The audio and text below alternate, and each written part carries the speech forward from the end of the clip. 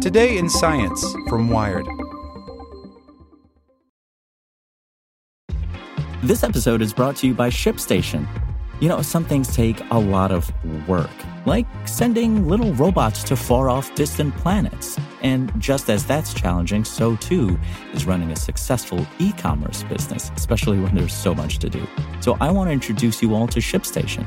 Now, I love using ShipStation because of its easy-to-use dashboard, which makes managing orders and printing labels a breeze and super smooth. Oh, and the customer service is just out of this world. It's exactly what you need to help grow your business. Sign up for your free 60-day trial at shipstation.com/technews. That's shipstation.com/technews.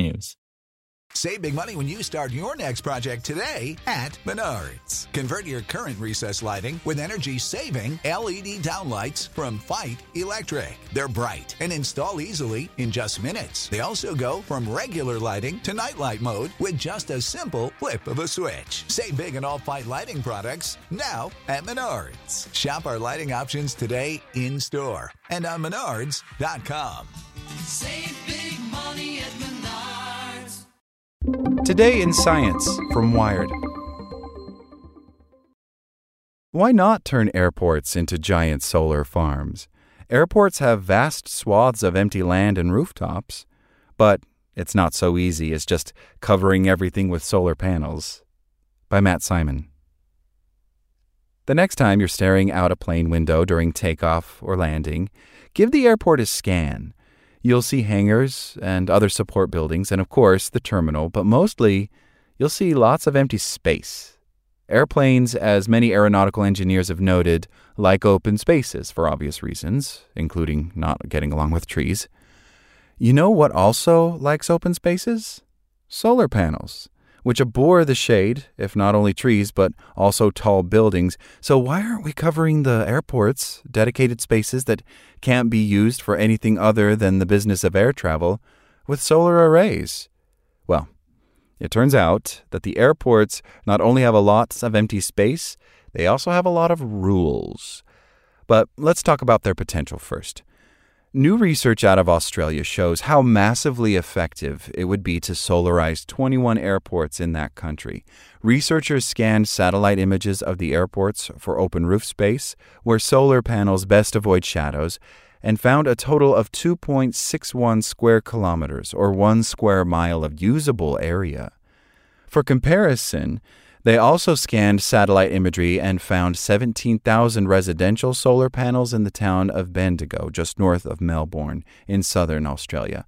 The researchers calculated that the airports could potentially produce 10 times the amount of solar energy as those 17,000 residential panels, enough to power 136,000 homes. Perth Airport alone would generate twice as much as Bendigo. Perth is very sunny, and the airport has lots of big buildings. They further calculated that solarizing all 21 airports would reduce greenhouse gas emissions by 152 kilotons a year, the equivalent of pulling 71,000 passenger cars off the road.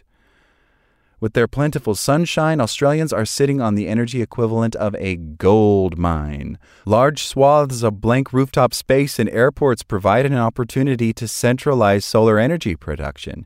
Installing panels house by house is great, and no one is saying we should stop because we need all the solar power we can get.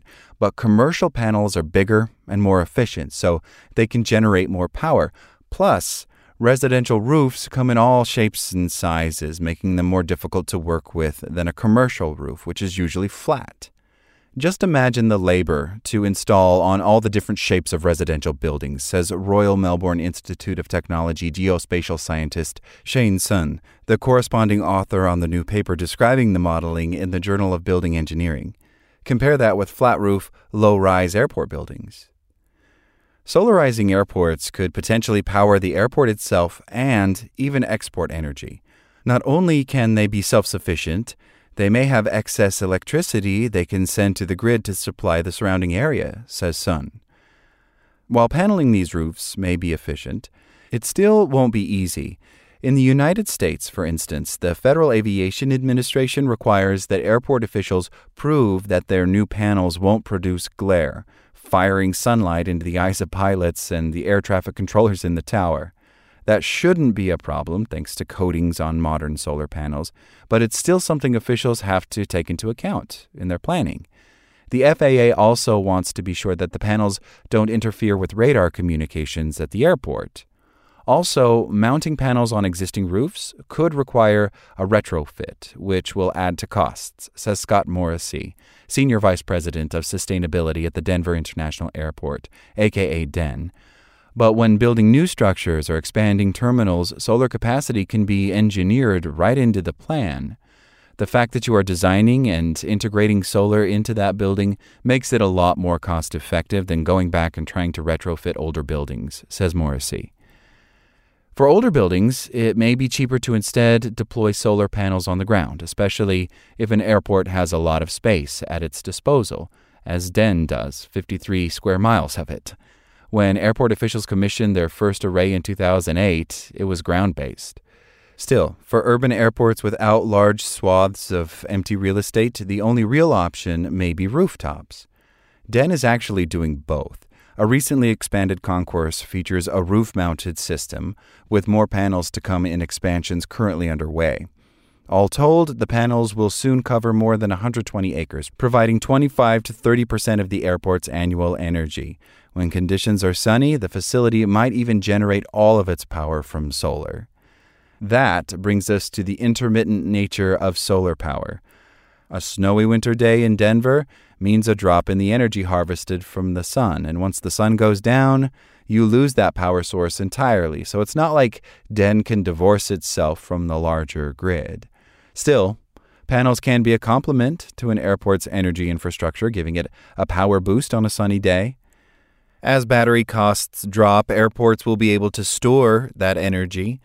San Francisco International Airport's solar panels currently generate 4.6 megawatts, while its peak demand is 55 megawatts. In contrast to DEN's wide open spaces, SFO sits on about 8 square miles. Officials there are currently studying where they might locate more panels to build a microgrid, or a self-sufficient system that would use solar to charge massive batteries. If there's a blackout, instead of shifting to generators like SFO currently does, they could switch to backup batteries to electrify essential facilities. We can island and microgrid our building and leverage that renewable energy across different periods of the day, says Aaron Cook, the Director of Sustainability at SFO. A much smaller airport north of San Francisco in Humboldt County is actually already developing its own microgrid to both power itself and send excess energy back to the larger grid. And airports are not the only spaces researchers think we should coat with solar panels and transform into microgrids. Other options include California's canal system, family farms, affordable housing projects, a casino, your electric car, and even satellites in space. Still, investing in solar panels and batteries will set an airport back financially. Their deployment then has to make business sense, or a government would have to step in to fund a project. The cost of renewables, though, are falling constantly. We really feel like we've cracked the nut here in terms of how we can do this in a way that we can put more solar into the system to power the airport, but do it in a really cost-effective way as well, says Morrissey. So, panel by panel, some airports are indeed taking advantage of their cleared space to generate solar power. See for yourself the next time you're waiting for takeoff. Like what you learned? Subscribe everywhere you listen to podcasts and get more science news at wired.com/science. Step into the world of power, loyalty, and luck. I'm gonna make him an offer he can't refuse. With family, cannolis, and spins mean everything. Now, you wanna get mixed up in the family business. Introducing The Godfather at ChumbaCasino.com. Test your luck in the shadowy world of The Godfather slot. Someday, I will call upon you to do a service for me. Play The Godfather, now at ChumbaCasino.com. Welcome to the family. No purchase necessary. VGW Group. Void where prohibited by law. 18+. Terms and conditions apply.